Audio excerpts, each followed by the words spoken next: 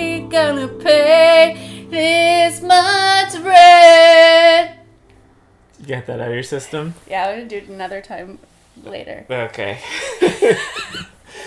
So, welcome to the podcast. Hey. In these interesting, strange times. Our first COVID-19 dispatch from quarantine. Yes. First, since it's shorter, though, let's do our vasectomy update. It's been... how long? 2 weeks? I feel like it's been 2 weeks. Been like 2 weeks. Today. You went on a Friday Something like or that? Saturday. Yeah, so I think maybe 3 or 4 days ago, my testicles started feeling normal again. Mm-hmm.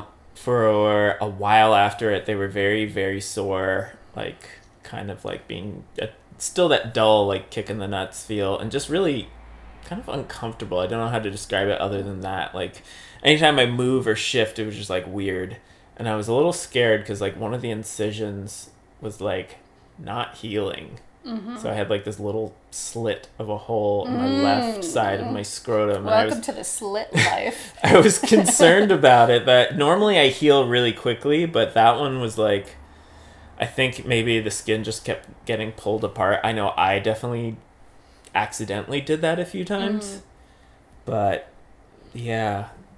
Could I suggest an amendment to our podcast? What's that? That we keep doing ball updates at the beginning of every single podcast in perpetuity. Well... Would you second that motion? I'd second that motion, but with the caveat that we stop after we get, like, a all clear, no sperm in your semen. Oh, so 3 months. We've got... like, report. All right. But who knows? I mean, if...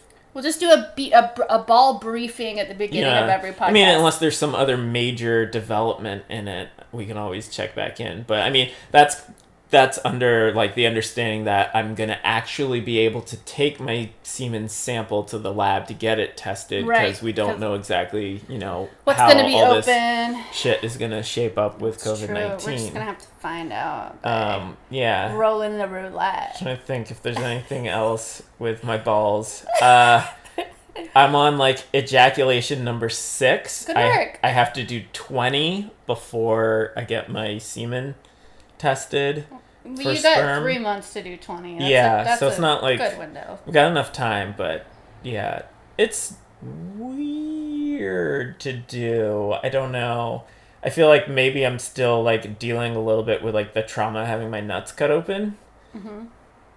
A little bit, probably more mentally than anything, but yeah, I don't know.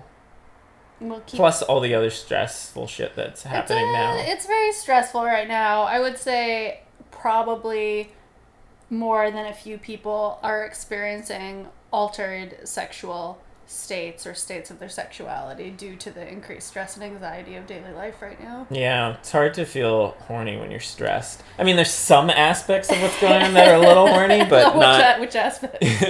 I don't know, like...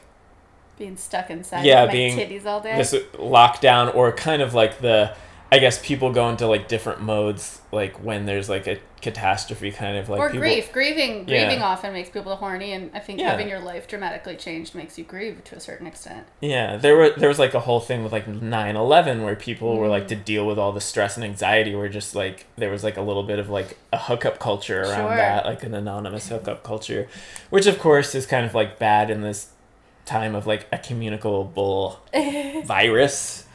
I want to say something that I have been thinking about since the beginning of the outbreak is how interesting it is that there's asymptomatic carriers are a huge like disease vector, because I've thought about that a lot in terms of HSV 1 and 2 also being a virus that can be communicated through people who show no symptoms. And it kind of occurred to me in the beginning of the outbreak, like, oh, maybe this could be like a really teachable moment for people to understand that like people who show symptoms are there's no reason to assign fault or blame or stigma to people who show symptoms.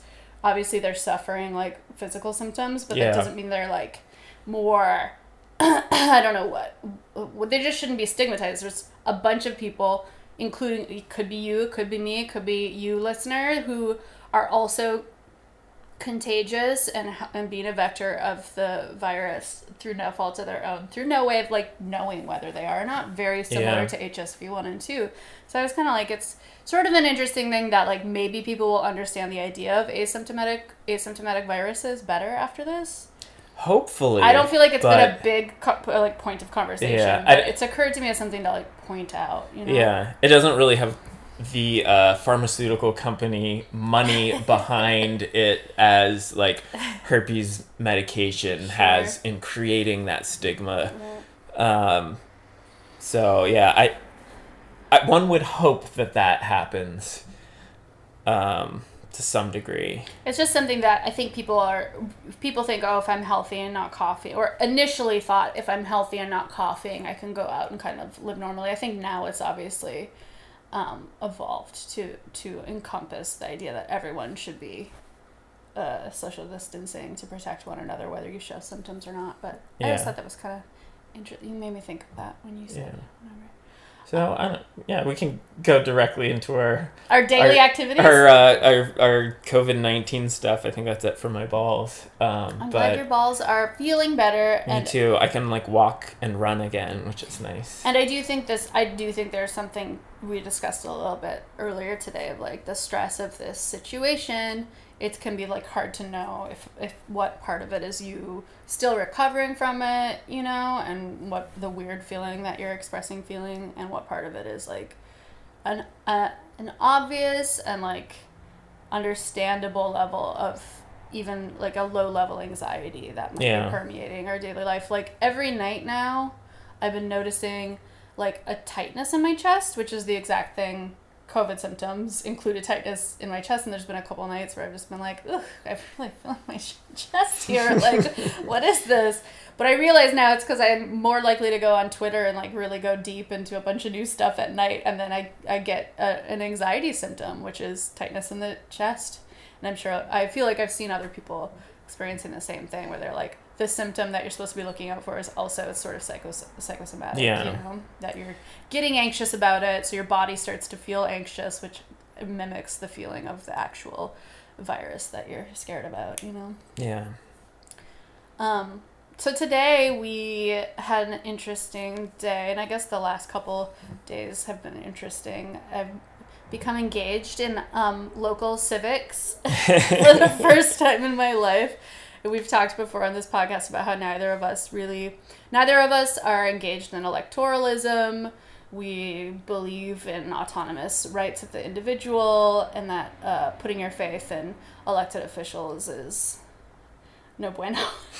not that efficient, at least at like defining like sovereignty for yourself, right? Yeah, I mean, yeah, they don't seem to have much of the majority of people's interests at heart. It's kind of a symptom of not opening the door for wide-scale like revolt, but most elected officials seem to have their personal and business what's the right word? Interests, yeah, in mind, and the interests of, you know, other larger businesses. And I think we've talked about like I think of politics as like a pathology in a way. Like, to want to be a politician, you have to want to have power, which is like a pathological drive for powering over people, or imbuing yourself with more power that is like kind of runs along a psychopathic or sociopathic like personality traits. And there's like a lot of information online if you look up politics or sociopaths or politics or psychopaths. There's like studies that have been done about politics being more likely to carry the traits that psychologists consider pathological: narcissism, psychosis, etc. And especially, when we live in a country that is, you know, has evolved from imperialism into the capitalist oligarchy that it is. It's just the system that we live in. There's no other, you know, until we change that fundamental piece of it. By burning it. It's always going to default to money, to power. And so that being said, I started looking into the rent strike movement that's been like brewing for, I don't know what now, 4 days. Who fucking knows? It feels like it's. I don't even know what day it is. It feels like it's been weeks. I don't know. Social distancing. I'm gonna say this. I feel like these. I have a very open schedule regularly. I usually have been working 2 days a week. Oh, we should mention we got laid off. Oh yeah. We don't have jobs. we don't have jobs anymore. currently. So we're unemployed, like as are 3.3 million people in America. At least that's what probably more than people that. who have filed for unemployment. But we're amongst them. Whatever, that's fine. I kind of, that job. Do I want to go back? No. Anyway, I'm getting off topic. I have this extra time, and I feel like I've become more busy with the time that I have right now than I did when I had those 2 days a week, and because we're in a crisis and it's kind of like we're trying to figure out like, okay, we have no sources of income coming in. What could our future possibly look like? I know everyone's sort of feeling that way. Most people are feeling that way. Rich or poor, everyone's being affected, right? True. Do you agree? So I decided to look into this rent strike thing, like a little kind of LA chapter mobilize on the Telegram app. I recommend that if you want to learn more about the rent strike, join Telegram, look up US Rent Strike 2020, and people are mobilizing in all the different cities to try to rent strike. What do you think of rent strike? We've talked a little bit about this. I don't personally, for me at this moment, I don't feel that it's necessarily right for me. Mm-hmm. There's not really, like, we're going to get into this deeper, but we just watched the LA City Council emergency meeting. It's still going on. We're going to pause when they come back on, but they're in recess right now. But there's not really solid protections for renters against being evicted for rent strike. And my situation right now, like, I feel able enough, at least for the next month, to see what happens. But I don't really see, aside from something really big changing, going past that. So I think it's an inevitability, whether it's a conscious strike or you just can't. And many people are in the situation right now that we might be in next month. So I think some of the mobilization of the rent strike is coming from those people who cannot pay rent this month, and so it's in their best interest to gain solidarity with as many people as possible and try to reach critical mass, because if enough people do it, it'll overwhelm the legal system and they literally won't be able to evict that many people. Yeah. It can't legally happen. With a moratorium in place too, like we're in Los Angeles, the moratorium is what they're, I guess, arguing about in City Council right now. It's not strong enough right now. It doesn't protect renters the way that it should. Even if it did, you would still owe your rent money at the end of, quote, this crisis, whatever that is. I don't think there is an end. I don't think that's... I don't think an end is in sight. Not super viable. I think right now, like, I don't know how possible it is, but trying to get the quote-unquote political leaders to see the inevitability of people not being able to pay rent and putting in some kind of moratorium on rent. Where's I going with that? It's not working. It doesn't seem to be. Because 8 of the 16 or 8 of the 15 council members are landlords themselves, people with a vested interest in protecting their property and their investments. So they don't care.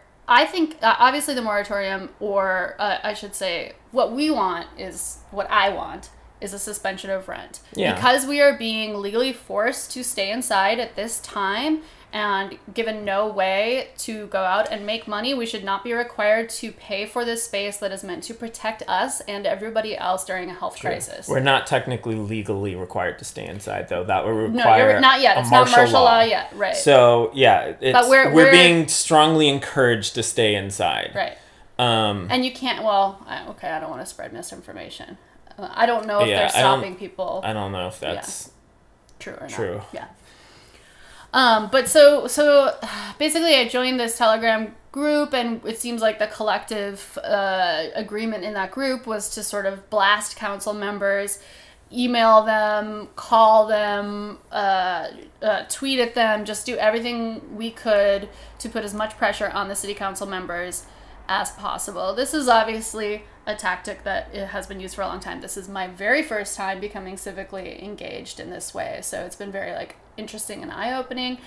It really reminds me why I don't participate in electoralism or politicians, because then we've spent today watching them do the thing they do, which is pay lip service to... Waste time, they pay lip service to their constituents online, and then in the actual chamber, jerk each other off and support each other to make sure that they can all keep their wealth intact or whatever. And they make a lot of money. They make a lot of money. They make a lot of money doing that. The city of Los Angeles is the highest paid city council. I looked it up earlier. I can't remember the exact number, but it was something like $180-something thousand a year.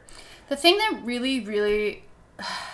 I really have to take a breath about it, because it just upsets me so much that the entire morning, I got up specifically Temba woke me up to be able to tune into this meeting at 11 a.m. because the first thing they were addressing was emergency rent protections for tenants. And I wanted to see what was going to happen. And the public all called in, and I would say 95% of the calls that came in were for rent suspension, rent forgiveness, moratorium on rent, to not have to pay landlords while we are being forced to stay inside. We're not forced. Well, enforced. What do we... When it's being recommended that everyone stay inside to help combat... Right, and most of us have forcibly been laid off or unemployed because of that recommendation. So in my mind, it's forced to stay inside, because what do I have to do? I mean, they're not rounding people up in the streets yet. No, but that can't happen until martial law has been declared. Yes, I understand, but we're out of jobs through no fault of our own, right? I lost my train of thought. So all these people were calling in, and then when we finally, after I think 6 hours, got back to that item about rent protection, not a single council member has acknowledged the many people. 95%, I would say 95% of those calls were about a rent suspension. Yeah. And there's not a single acknowledgement about that. One person, very lightly touched it. That person who said, rent, the very last thing he said. I think so, yeah. In my Telegram group, I mentioned that. I was like, wow, this person finally said it. And someone else said, no, he said a freeze on evictions, not a rent freeze. I thought he said rent. I'm pretty sure he said a rent freeze. Yeah. She felt that he said eviction freeze, but I'm pretty sure he touched on it, he didn't push very hard. He touched on it after having 3 opportunities to speak about it, to say, this is what my constituents want. This is the only thing that will protect them and keep them out of homelessness when whatever the eviction ban ends up being is lifted. Because once that eviction ban is lifted and some people have not had the opportunity to go back to work or, have enough unemployment. For example, we found out what our unemployment checks are going to be like, and they barely... Yeah, mine's half as much as I normally make. Yeah, and mine just covers rent, and then with $150 left for everything else a month. So $150 for my phone bill, for my water bill, for my car insurance, and for food. Yeah. To some extent, I understand why it's like that. What they really need to do is, because it's unemployment, which is supposed to not be an amount to encourage you to just do that. Of course, fun employment. Which is, they need to make something where it's an emergency fund, emergency unemployment. Where wasn't that in the federal mandate that extra $600 a month? I'm not sure about that. Or $600 a week or whatever. The only thing I know, at least that is happening for that, was that there's not the week waiting period to get approved, where normally if you sign up for unemployment, it takes you have to wait a week or something like that. So they were fast tracking because of COVID-19.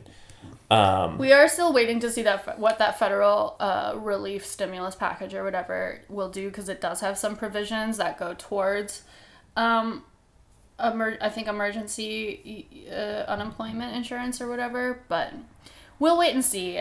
It's where else, I'm not gonna say that I'm like scared. I'm frustrated.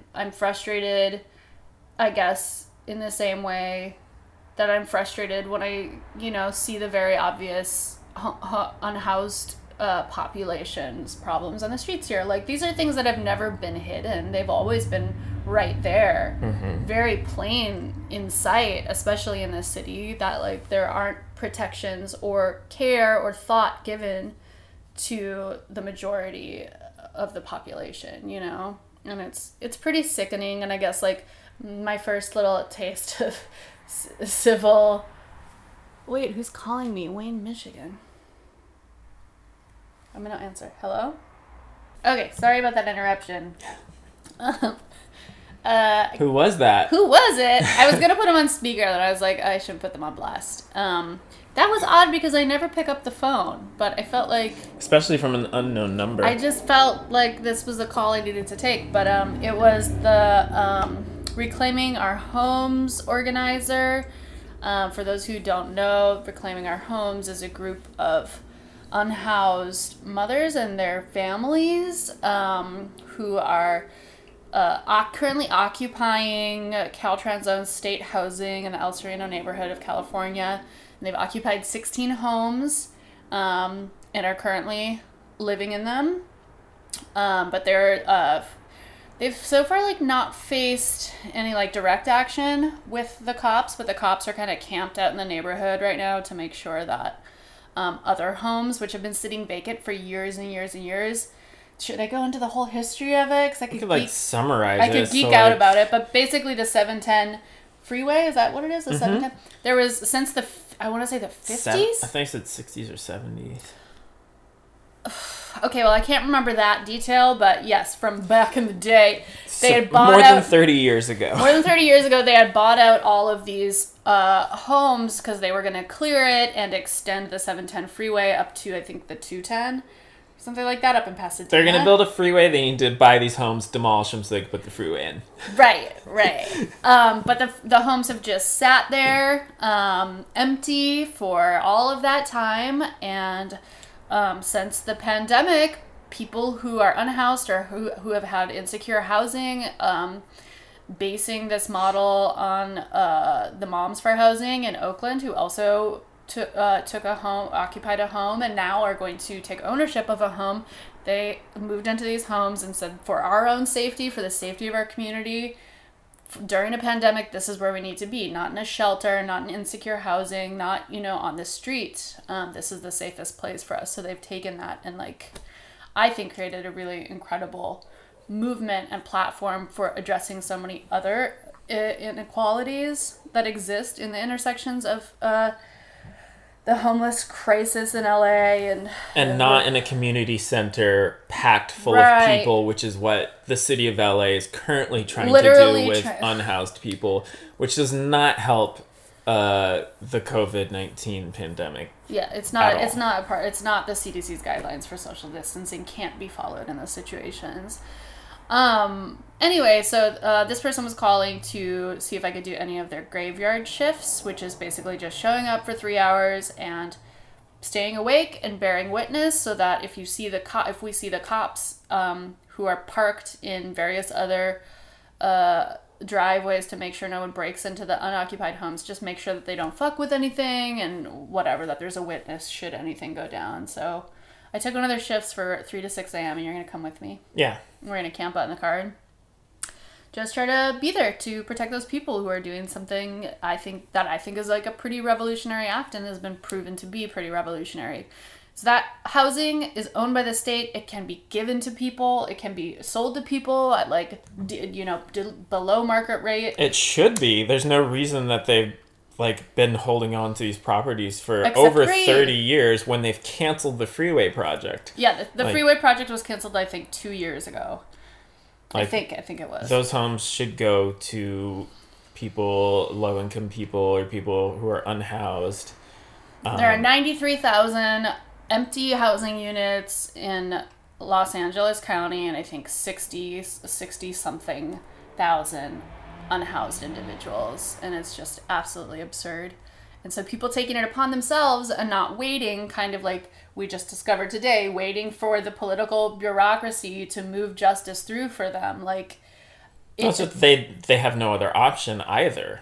Well, It's no, like- but they're the option that the state gives them yeah, is that's go hang out. not an option. Exactly, exactly, and that's why I think this is, you know, a powerful. It's a powerful act. It's an anarchist act. It's saying I'm going to take my own well-being and the well-being of my family and my community upon myself and create that for myself, because I cannot wait for the state to do it for me, and the state is not capable of doing it for me, because I do not listen to the demands of people who are asking for safety, you know, and asking for livable conditions in this city. So I'm pretty excited to get involved with that, and in a way very excited after we just tuned into the last part of the meeting that we felt was, I don't know, the last part of what we were kind of looking at today, and it was just bullshit. Politics as usual. Excuse me. Politics as usual. I think like I think I said this before we stopped for a second. Like, it was very much my first and last attempt at like affecting change through like political bureaucratic channels, because I think just kind of watching it play out through this city council meeting is like a very stark reminder of like how much drudgery goes into anything. No, they wasted so much time just like, yeah, doing check-ins and like, what is it, the I just looked it up. Not I want to say Robert's Rules of Engagement, but Ellis, the Ellis Act? It's Robert's Rules of fuck. Is that where they have to roll call and everything? Yeah, just like just the basic bureaucracy. Yeah. So much time is wasted just by like checking in. Madam President, can you say this? Blah, blah, blah, blah. Just like, we can streamline that shit. Like, and the most, like, I guess the most like disgusting thing to me is, first of all, like I mentioned, the lip service that politicians do to the public, to make their public feel like they're on their side, and then to see them just like quivering and like meek, you know, when faced with like actually standing up for what they believe in front of their colleagues. But they are standing up for what they believe in, because the politicians do not represent the people. Politicians represent money and power. Right, like, but I'm saying like I've been following these politicians saying they're going to ask for a rent suspension, saying they're going to ask for a moratorium, but then speaking nothing of the sort in the hall. But if you look historically, that is the function of government in this country, is to placate the masses and play and serve the ruling class. Like, which I'm aware of. I just never actually watched the internal, the C-SPAN aspect of it all, and just watch that, like, to actually really just see that two-faced behavior is just, I mean, it's just psychotic. Yeah, it's like there's no two ways. It's psychotic. It's just, that's why, I don't really believe in any of the political shit, because it's that all the time. And there's different players that play to different crowds to make you think that there's a choice or that someone's doing something different, but you're not going to be a career politician and not be indoctrinated into that system and you know, or be successful, because you will be shut out. So okay, we know that the city council, the governor, the federal government isn't going to protect renters at this time. But they are protecting mortgages. They're protecting mortgages. But so then the other thing that I guess like the other question then is like, what kind of actionable, like, what action can happen to actually make sure or protect people from being evicted from their home? Like, we have the rent, so we have the rent for next month at least. So given that we're going to pay rent on April 1st, we've made that decision in our household, in our discussions. That's the decision we've made. And I know a lot of other people who are in the same boat, I've spoken to, have been like, I have the money, I'm going to do it for now. And then there's another month to continue to gain traction and see if people have the ability to go back to work, if people's unemployment is going to cover their basic essentials for living and remaining at home, not being able to work. So it's like there's this month of like seeing, waiting, continuing to sit in our little hovels and waiting to see if we're going to be able to survive this crisis. Then there's other factions of people who are proactively saying, I'm going to, in solidarity with everyone else who can't pay rent, also not pay rent, to try to build critical mass and say, we the people are not willing to do this. So, I mean, I think that's also a privilege to be able to do that, because there's people with criminal records, there's people with other things that they're trying... Undocumented people. That they're trying, I'm trying to do the bare minimum not to draw, or do what I can to not draw too much attention to myself because I am an at-risk person for X, Y, and Z reasons. Sure.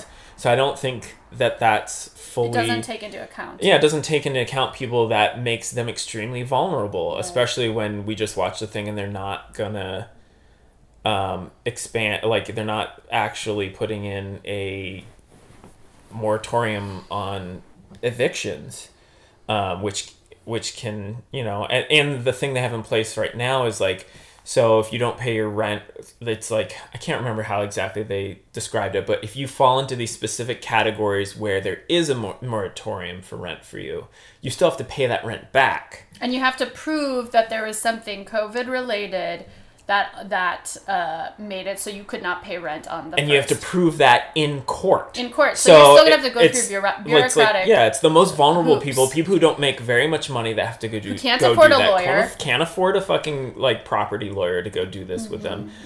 It's just, the whole thing's bullshit. I don't know. I think, for me personally, I think what really needs to happen, well, not needs to happen, unfortunately, I think the way it may play out, if there's going to be anything, well, something's going to happen.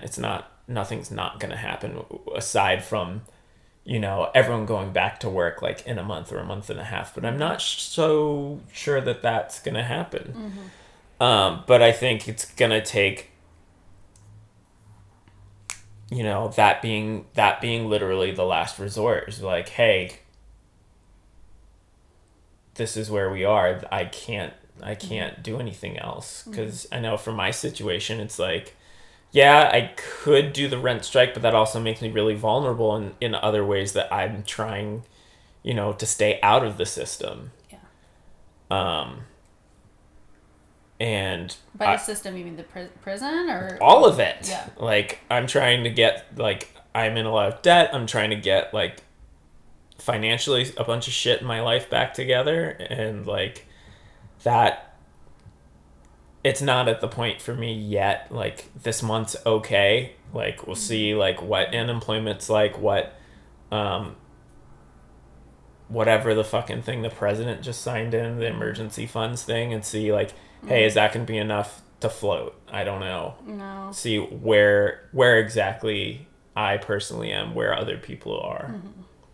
And, I've told you where I stand, and it does come from a place of having always lived with the privilege of kind of being able to bounce from insecure situation to situation without feeling any real threat. I have had, I have just kind of left apartments and let my deposit cover the last month. I've done that a couple times, so I guess I'm more kind of comfortable with breaking the agreements of landlord tenant sacrecy, because I don't see it as sacred, but that comes from my experience as a white person, right? Yeah. But I guess my biggest reason for wishing to move in solidarity with rent strikers, even though I do have the means to pay rent at least for next month, is deeply loathing our landlord, who is an absolute monster of a human being, and wishing to keep our money for our survival and not give it to him. Well, he's the property manager. He's the property manager. Goes to yes, so this is giant corporation. Yes, we only actually discovered owns. this yesterday, though. I don't know if I want to get into the legalese of this, but we did discover that our property manager is illegally collecting rent for us in a fictitious business name that's not legally registered, therefore we shouldn't really be paying rent to him, nor should we have been paying rent to him for the past, I guess you've been on at least 5 years. I mean, I don't know what I see what you're saying, but I'm not sure that would hold up in court. It's not a cause for an eviction. It just means to talk to like a lawyer that understands that. Which is what the Business Bureau recommended I do yesterday, because they sounded shocked that we were doing that. Yeah, but I think it's dangerous to. I'm not saying it's a reason to withhold rent. I think it's dangerous though to go in with excuse me, thinking that, oh, this is illegal, when we don't know that it isn't, because the laws are not really set up to protect us. No, they aren't. They're set up to protect people with power, people with money, and that is not us. Mm-hmm. That is the property owners. That is the corporations that we discovered that the people who own the land is a large LLC kind of condo development, basically a development real estate agency that's based in Dallas, Texas, and also has a headquarters in Delaware, which you taught me is where rich people go to shelter their money. Not rich people, but most corporations in the U.S. have a P.O. box in Delaware, which allows them to register Delaware as their company headquarters, even though they may not actually have a physical office there, because Delaware has extremely lax business laws. So the business taxes there are the lowest, I think, in the country. So most corporations, on paper, will have an office there.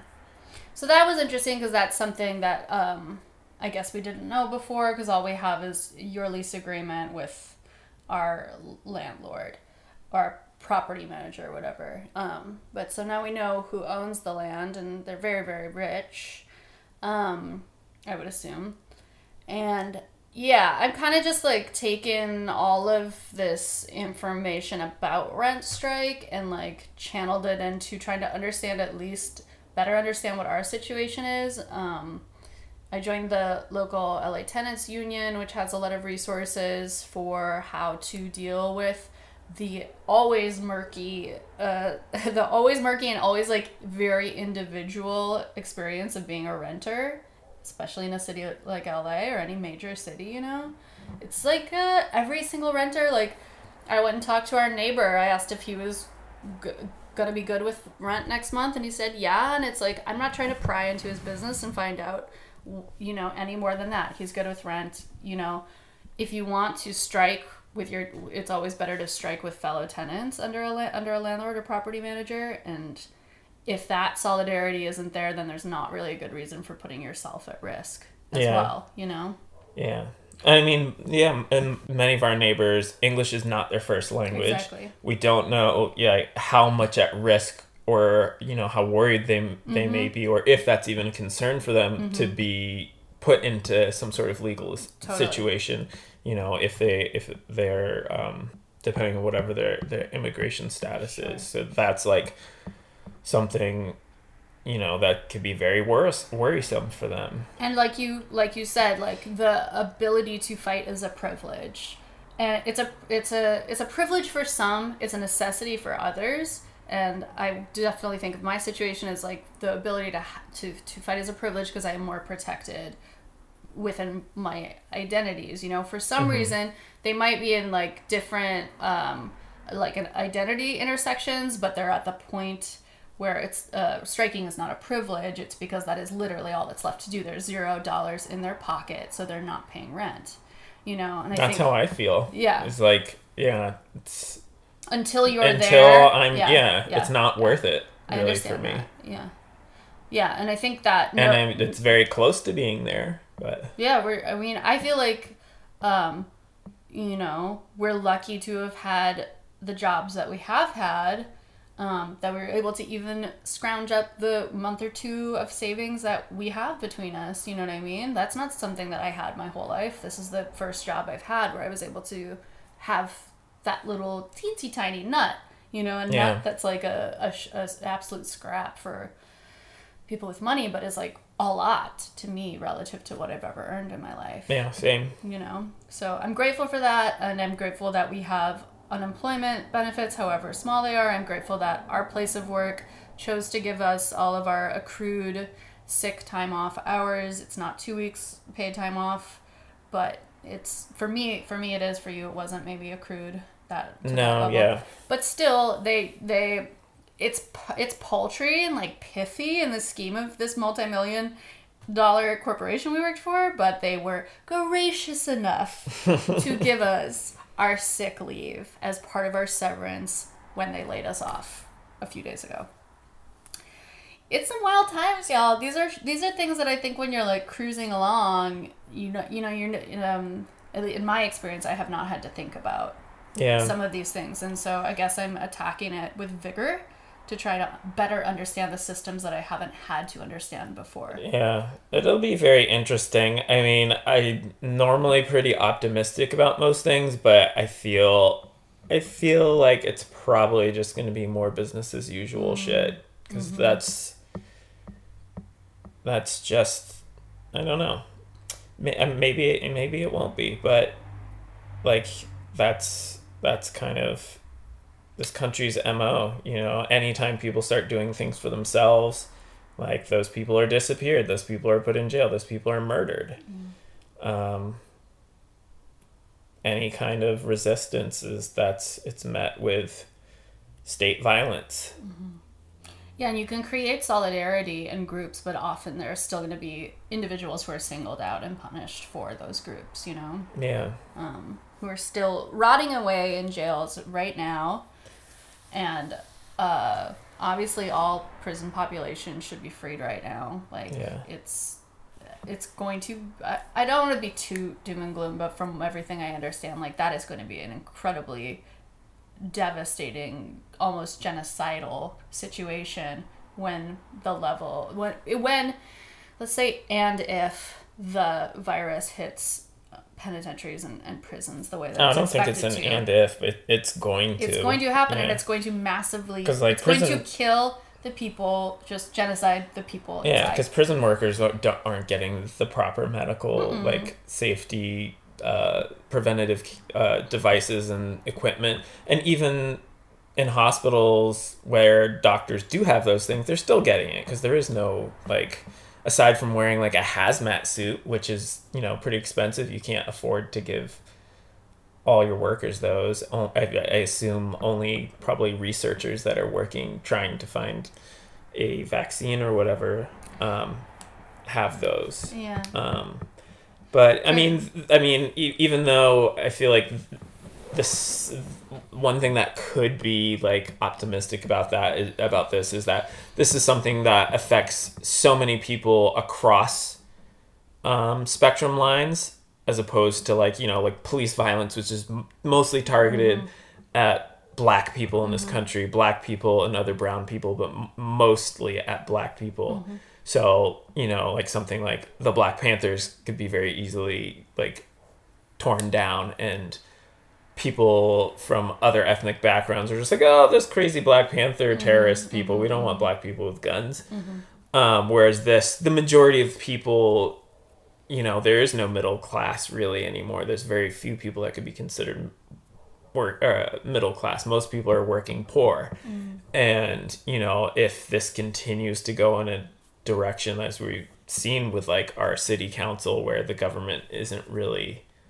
completely ineffective. Yeah, is ineffective. I mean, they are trying to do like what I've seen through, or what you can look up through history, is like give you just enough so the riots don't start. And that's kind of my interpretation of this stimulus thing that Trump just signed. It's like just enough, but I think that's the thing, is like I feel like so many people are bought into the dream that kind of I don't know if it's going to get bad enough for people to be like, hey, fuck that, this isn't working, we need more. Someone on Twitter even made a interesting connection today, which I guess I don't know that much about the New Deal, but they were saying the New Deal Oh, yeah, I read that too. was very similar to the stimulus package. It was really meant to assuage this working class movement that was growing to voice its discontent and demand better conditions. Mm-hmm. But the New Deal became such a popular,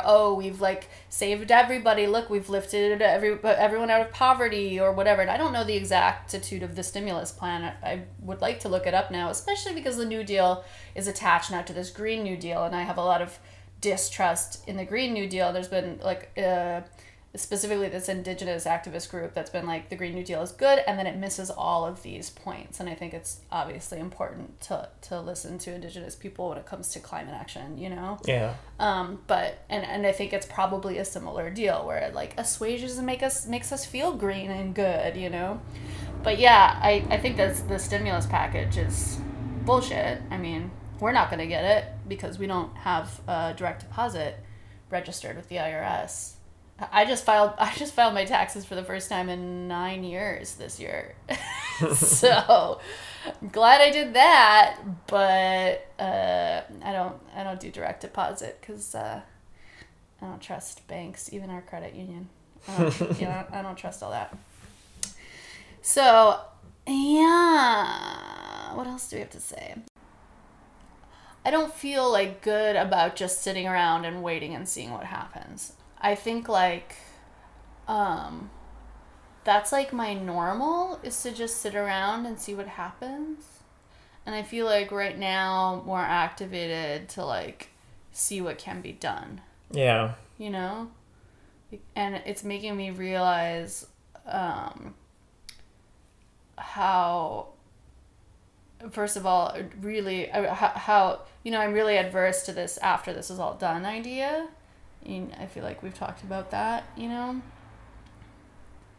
I really don't like to think of this as an event that will be done at some point. I really like to think of this as a moment where people can align with like who they really are and what they really believe in and what they really want and who they're with and how they can create the circumstances for more justice in their lives and their immediate surroundings, you know? Yeah.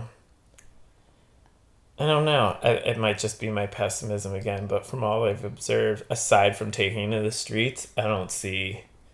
But the taking to the streets could happen. Could, with but... with 6 feet of distance between each other. But, yeah... Which takes up more room than when you go in a pack. I just don't... I mean, the taking the streets, I'm envisioning it wouldn't matter how close you are together because that's clashing with riot cops. Like, I mean, it doesn't take much out of me to, you know, send an email to my representative, hey, this is what I want. So, you know, like, doing that to me is okay. It's like, I understand it's probably not going to do anything, but in the off chance, it's not much energy spent for me. But I just don't see much changing without actually, like, yeah, being in the streets. Like, you know, like we're seeing all over the world right now, several countries in South America, like what's happening in Hong Kong. Like, I read something the other day about why that kind of like mass rioting doesn't happen in the U.S. and it was... Well, those aren't riots. There's like demonstrations, like protests. This was specifically talking about riots. Why does Paris always have riots? They're not protests. Those aren't riots. Yes, those there are riots. No, there are also riots. Like, those are all protests. Like when the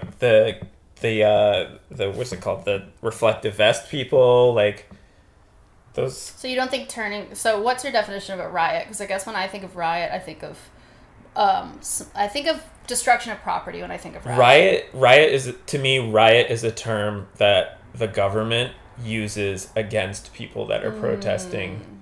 I think of like riot a riot is when the fucking sports team loses a game and people take to the streets and flip over buses and light shit on fire. That's a riot. If it's got, you know, if it's like Ferguson, that is not a riot. That is a protest. Like riot is a name that the media likes to slap, especially on poor and black people when they are demonstrating against shit they can't take anymore.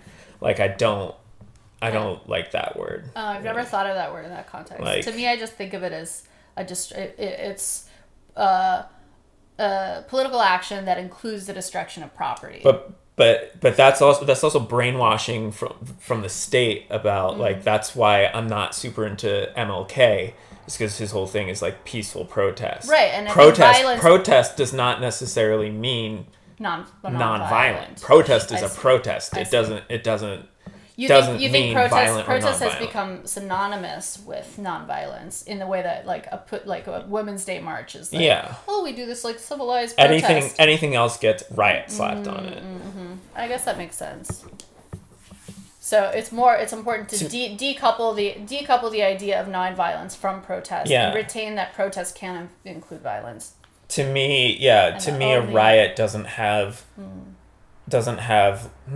it does have meaning, but I think it's less of a hey, we're fed up meaning. It's it's like it's our sports team won and we're flipping cars. Bullshit that's an actual riot, but in the news that's not labeled a riot. It's like people fans of the whatever New York the San Francisco Giants lost the World Series and took to the streets, causing lots of damage. People are blah blah blah. Okay, so let's call it a protest then that happened. Yeah. I'm thinking specifically of the type of like property damage, like what I think we see here as more extreme forms of protest. Someone was speaking about why those forms of protest aren't as prevalent here, and having something to do with like Los Angeles and New York being so far apart, and also just like how concentrated proponents of that kind of activity are in those centers as opposed to the vast majority of the population, which is spread out everywhere else. Whereas in like Germany or France or something, those are teensy tiny little things, so it's easy to mobilize people to be like, take a 1 hour 2 hour train ride, come here, and we have critical mass. So attaining critical mass here is harder because we're so fucking spread out. I think we had like a conversation about this a while ago. I think it's also it's part of how it's part of how cushy life here is. Where it's not like we're at our wits' end. At least there's lots of people that are, but the vast majority of people are still very lulled to sleep. We're theoretically rent-stricken. In the this falsity of the American dream, and also we've been cut off from that history of protest where serfs would rise up against the landowners, and like that's kind of part of the sick brilliance of this country.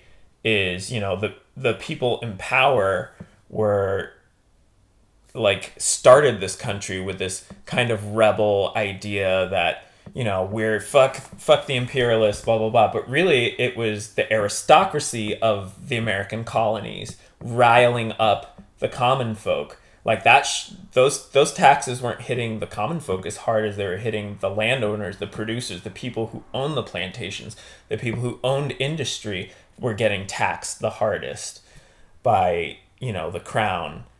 And it wasn't those people's blood that was shed as deeply as the common folk. And kind of similar to people the army and the war industrial complex, military industrial complex, recruiting the more working class people to fight their fights. And also part of that is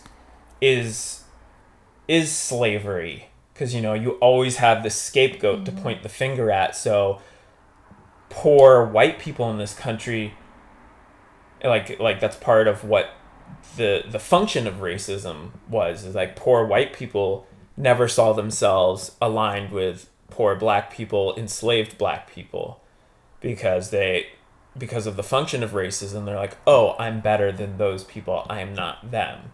So it essentially squashed much of, I'm not saying it didn't happen, but it squashed much of the commonality there that, hey, it's this aristocracy that's fucking all of us over, and there's more of us than there are of them. Which is something that wasn't, that didn't happen in Europe to the same extent. And I think, yeah, there's much more, I don't know, much more of a bloody history in Europe of kind of like protest and like revolution than there is here. Yeah, we were talking about this the other day about what you would see as like the only kind of viable path to revolution, meaning actual bodies on the street putting their lives on the line. Like weren't we talking about like what a revolution means to you? Yeah. Like I guess because there's like this idea of revolutionary, you know? Like I see what the Reclaiming Our Houses people are doing as revolutionary. It's an act. For sure. It's a revolutionary act. It may not be a revolution, but when people act in revolutionary ways or take revolutionary actions, I believe that it can alight and alert people to injustices that they might not have seen any other way. Like that, like they were talking about reclaiming homes in Teen Vogue yesterday. I read about it, and I was like, some fucking teenager is gonna see this and be like, whoa, you know what I mean? I mean, I don't know who really, I think millennials are the people who read Teen Vogue. I don't think teenagers actually read Teen Vogue. But I mean, it's gonna be like the same as like, you know, any kid like reading about the Black Panther Party or any other revolutionary. They only get part of the story. It's like, yeah, but it's also you're reading it, like, oh, that's a cool idea. Wow. Mm-hmm. But that doesn't create the mass scale mobilization. I'm not saying that those acts aren't revolutionary. Also, like, but what actually makes people act? The powers that be are going to legislate, like, now that they're like, oh, that's a loophole we didn't see. That shit's going to be sewn up. It's not going to be... Oh, I know. Yeah. No, I know. You know, one thing that I think is interesting that I wanted to research today, but I ended up watching goddamn City Council all day instead. Let me pull it up here, because I thought this. So I was at I tuned into the Healthy LA Coalition town hall last night, and someone in that town hall mentioned this thing called TORP, and I'm going to tell you what TORP is in 1 second. So I'd never heard of this before. Let me see if I can find it again. I think I might have closed it out. But it's like a something that was used by the Moms for Housing in Oakland, and they're suggesting that tenants who need to, or unhoused people who need to, also try to use this law. I can't pull it up because do you see how many things I have open? Mad windows, yeah. Yeah, and like I'm a little like overwhelmed. Like I'm genuinely just trying to like understand things I haven't had to think about in such detail before, and I think it's important to research and understand. I guess that's just like the kind of person I am, is I like to understand what I'm arguing for, you know? Yeah. And it takes all kinds, you know? But like this idea of calling for a rent strike means that for a few days I was just trying to like learn as much as I could about rent strikes and how they work and what's a tenants union and all this, you know. Anyway, I can't find the law, but I'll look it up later. But it's kind of like tenants ownership something. It's where tenants can basically take over the property that they own or that they rent. Mm-hmm. Which I think is what happened with that motion that passed today, the Hillside Villa tenants. I love that idea. Can you imagine? Let's just like have a fantasy. Will you just share this fantasy with me where like somehow people mobilize in such a way that they can like all this rent that we've paid on this apartment over the years like goes towards us owning this space. Like it's not the most beautiful space, but I love our yard. And there's a lot of things I love about our apartment. Like, join me in my fantasy. I have a lot of fantasy. Please. You know what I'm saying? Would you like to own our apartment? Wow, you really won't join me in my fantasy. Sorry. I'm feeling really left high and dry right now. This building should be condemned. It's really... It's old and the termites. We haven't even told our It's like landlord about the termites because we'll have to... He's not going to do shit about it. Or if he does something about it, he'll be like, you gotta leave for a week. Good luck. And we're going to have to go find a hotel even though he's legally required to pay, but he won't, you know. So, we're just going to let the termites eat the house till it crumbles or, you know... Anyway, I'm going to look into the tort law, and in our next episode, I'm coming back with the full-fledged fantasy with research and a plan. Because that's who I am, babe. I'm not a pessimist. Like, I am. I'm in some ways, I'm a misanthrope, but, like, in some ways, I'm highly critical. I am highly critical of everything, but, like, I'm not really a pessimist. Like, I do want to believe that something can change. Oh, it can. I definitely believe it can, but I'm not sure if the conditions. If the conditions warrant it yet are present to do it. Don't you like to, like, imagine? Like, have a little doomsday fantasy? I mean, it would be great. It would be great if we could get some benevolent politician in that will start shifting things and start getting more people in there. But it's not the people. It's the system. The system. Yeah. I mean, just the bureaucracy to do what they did today. It's like they don't have time to make the change. Nor do they have the incentive. They're all, you know, they're bought and paid for. It's kind of like they want to protect. It's like a living. It's a living thing. It wants to protect its own and keep itself propagating. Just like, you know, like corporations are kind of entities where they, you know, they don't care about the people that work for them. They care about continuing this weird life form and keeping it going. But, you know, capitalism is not sustainable, so it's all going to crash eventually. Like, one of my favorite things I read this week was about capital. This idea of the Anthropocene being incorrect, but that it's actually the Necrocene. This idea that capitalism requires death, which I think is very clear and laid out historically. Capitalism requires death, and it's also self-sustaining, and it has to kill. It literally feeds on fossil fuel. I just liked this metaphor image, you know, that, like, capital is so dependent on fossil fuel, which is literally the record of death, you know? Fossil fuel is literally fossils. Yeah. Well, I mean, life requires death. Right. But it's which like we talked about. Life lived in balance, not accruing capital. Like, accruing capital is this, like, excess of, like, hoarding. Which we've seen all week, too. That is out of balance. That hoarding instinct. It's like, you know, it's give, take, scales. Well, I'm not saying it's going to be perfectly aligned all the time, but it's gonna shift. But it relatively, you know, is in harmony. But the way most of the world is operated is in disharmony with, you know, all the other living systems, and that's only gonna it's eventually gonna balance out, whether it's like we consciously do that or not. If we bring about our own extinction, it's not even us. Like, I think that was the argument of this essay too, is it's not about placing that blame on humanity, like the Anthropocene indicates, you know, it's that there's actually another entity. Capitalism is itself its own organism. Yeah, its own organism that has its own directives and motives, just like you, just like me, to help itself survive.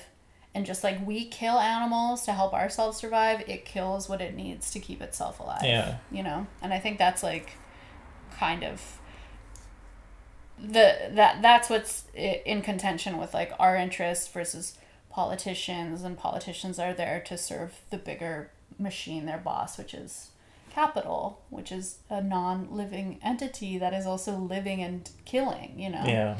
I also think it's interesting to just put it in perspective of, like, they are just people doing their jobs, and think of, like, our jobs, which we no longer have. in which we're expected to act with the best interest of the corporation at mind and the customer at mind. And think about the way that we feel about customers when we're working. And we're supposed to be there to serve the customer. But how do we really feel about serving the customer most of the time? I usually feel like fuck the customer. Unless the customer's being nice. But that's so rare, you know? Yeah. And so I kind of like, in some ways, as like a thought exercise, want to cultivate some compassion for politicians doing their job through the murk of the system that they have to do it in, just like us in a restaurant, through the literal sludge and slime that we deal with, and the bureaucratic bullshit of like, quote, serving the customer, which ends up becoming more and more, infinitely more difficult the more that you're dealing with the bullshit surrounding you in the system that you're supposed to serve the customer under, you know? Yeah. I think we're all human, and we're not all perfect at, like, being of service, and especially when capital is involved, we are in service to that capital, that paycheck, and that money, and thinking solely about that when that's what our job requires, you know? Yeah. I don't know. I feel like for me personally, as a patron at places, I do not like the level of like service that a lot of corporate restaurants like to exhibit. No. So there's like a level of shit I'm not like, I'm just not going to do unreasonable shit. No, I'm not even talking about that. I'm just talking about like the way that you feel towards customers. Yeah. I'm generally, as long as they're nice, as long as they're not being ridiculous. Yeah. I will say that in the server sector of our prior life as food service workers, I think there is a consistent annoyance with customers because so many customers ask these demands of us that we don't feel are like commensurate with the amount of money we get for those demands or whatever. But so, there's a lot of, I feel like there were a lot of people that were bending over backwards with stuff they knew. Well, yeah. Where, like, I was a bartender, so I would constantly get, like, these special requests for shit the server knew we don't do. All I'm trying to say... Just say no. I say no to people all the time. But this is what I'm trying to say. All I'm trying to say is try to overlay our experience as workers with these people's experience as workers. Like, I just spent all day yelling at the screen because they seem like shit people with shit interests. Yeah. But in the thought experiment of cultivating compassion, I'm also like, we are all... Everyone's a person. We are all humans, and we're also all very much in, like, capital. My point is, capital is what pollutes all of us, you know? It is the number one factor that makes us behave as fucking psychotically as we have ever behaved. Whatever those small shitty things we've done, the big shitty things we've done, the very big shitty things that are constantly being enacted upon humanity on the earth, you know, and its systems. It's like, it's not... I don't know. Here's what excites me the most about rent strike and this particular moment in time, not beyond rent strike, is just the halting of capital. The halting of capital accumulation, the extreme slowing of capital moving between entities, which I think is happening, at least like in terms of like going out to eat or going to store, like the regular little things that we push our money around with every day is like slowed to some extent. Like, to me, there's something really exciting about a time where capital is like frozen in time and we don't exactly know where it's going to be moving. Because I think that that's like a moment where it can be like severely disrupted and disjointed and redirected, you know? But maybe that's just me being an optimist. I mean, I guess ultimately, I think if you think about all the working class people, like, that amount of capital they represent is still almost nothing compared to, like, the people who have hoarded it. It's like, it can stop. They still have all of it. Yeah. And they're printing new capital. Are they? Yes. Oh, great. So we get some inflation. But they're printing new crumbs for us. I love that. Thank y'all. But that's what I'm saying. Like, but those systems can be... Go ahead. Oh, I was going to say, I think it... Yeah, for that, I feel like for that to be enough of a statement, it's got to be like everyone in LA County stops paying rent. Stop paying rent.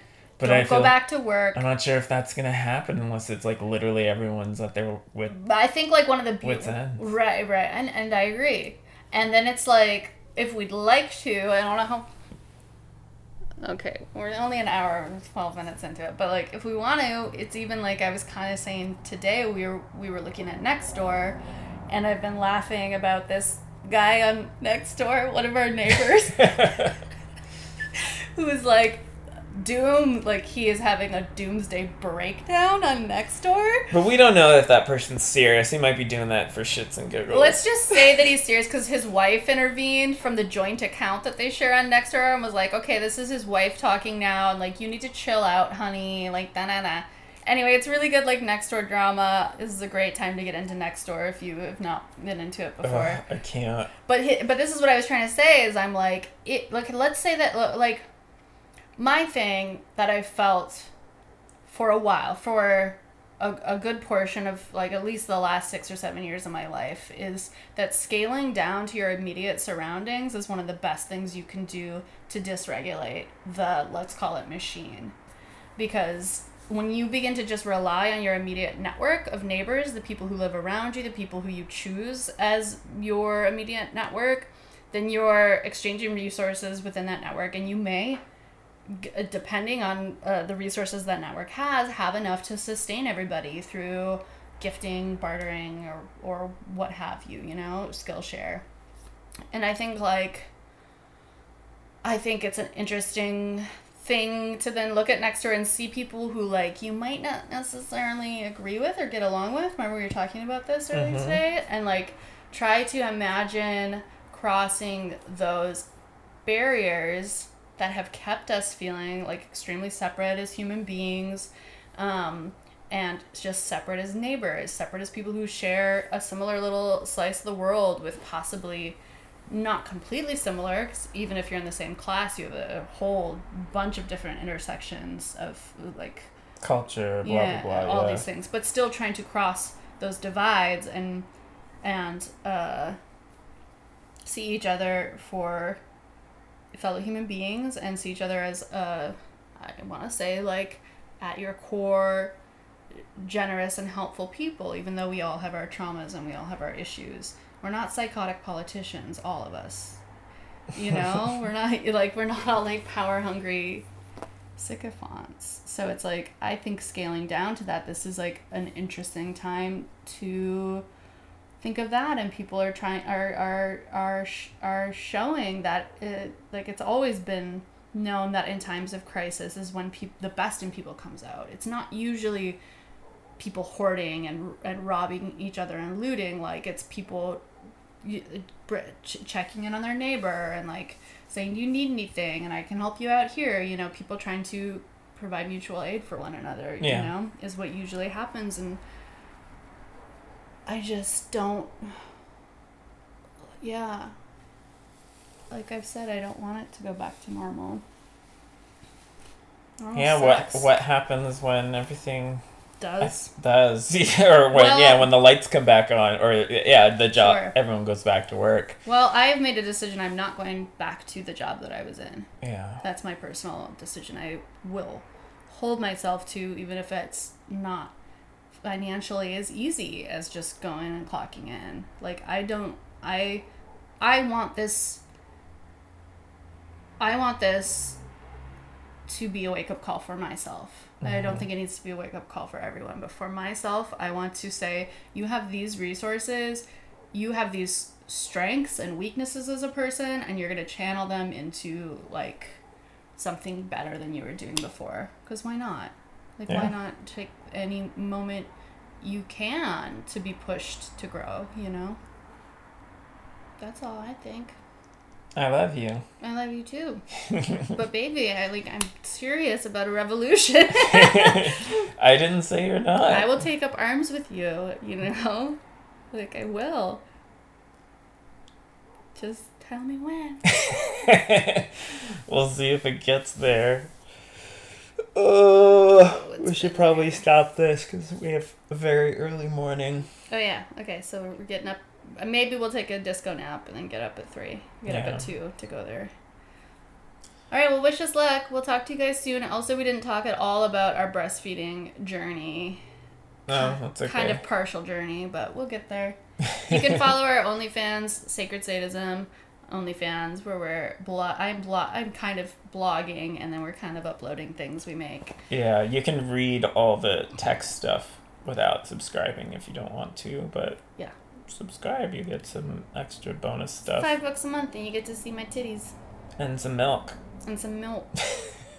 And some other stuff as yet to be determined. Is we're just kind of playing in those waters right now. Thanks for listening to Cosmic Halitosis. If you have questions or comments or want to yell something at us, email us at cosmichalitosis@gmail.com. Please subscribe and like the podcast. And you can follow us on our personal Instagram accounts. I am Gorgeous Taps, and Temba is Tembizzle, Tembizzle. Thanks for listening.